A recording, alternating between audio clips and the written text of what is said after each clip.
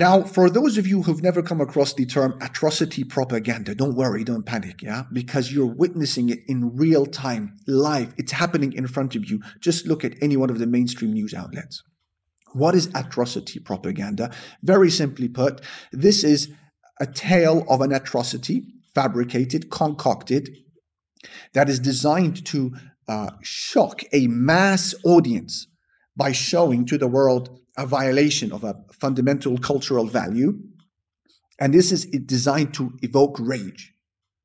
This then gives legitimacy to use brute force in order to take out and kill that so-called perpetrator. So it has to start with the dehumanizing of that so-called enemy to make them seen by the population as inhuman, as savages, as an enemy who then they have their justifications to kill them.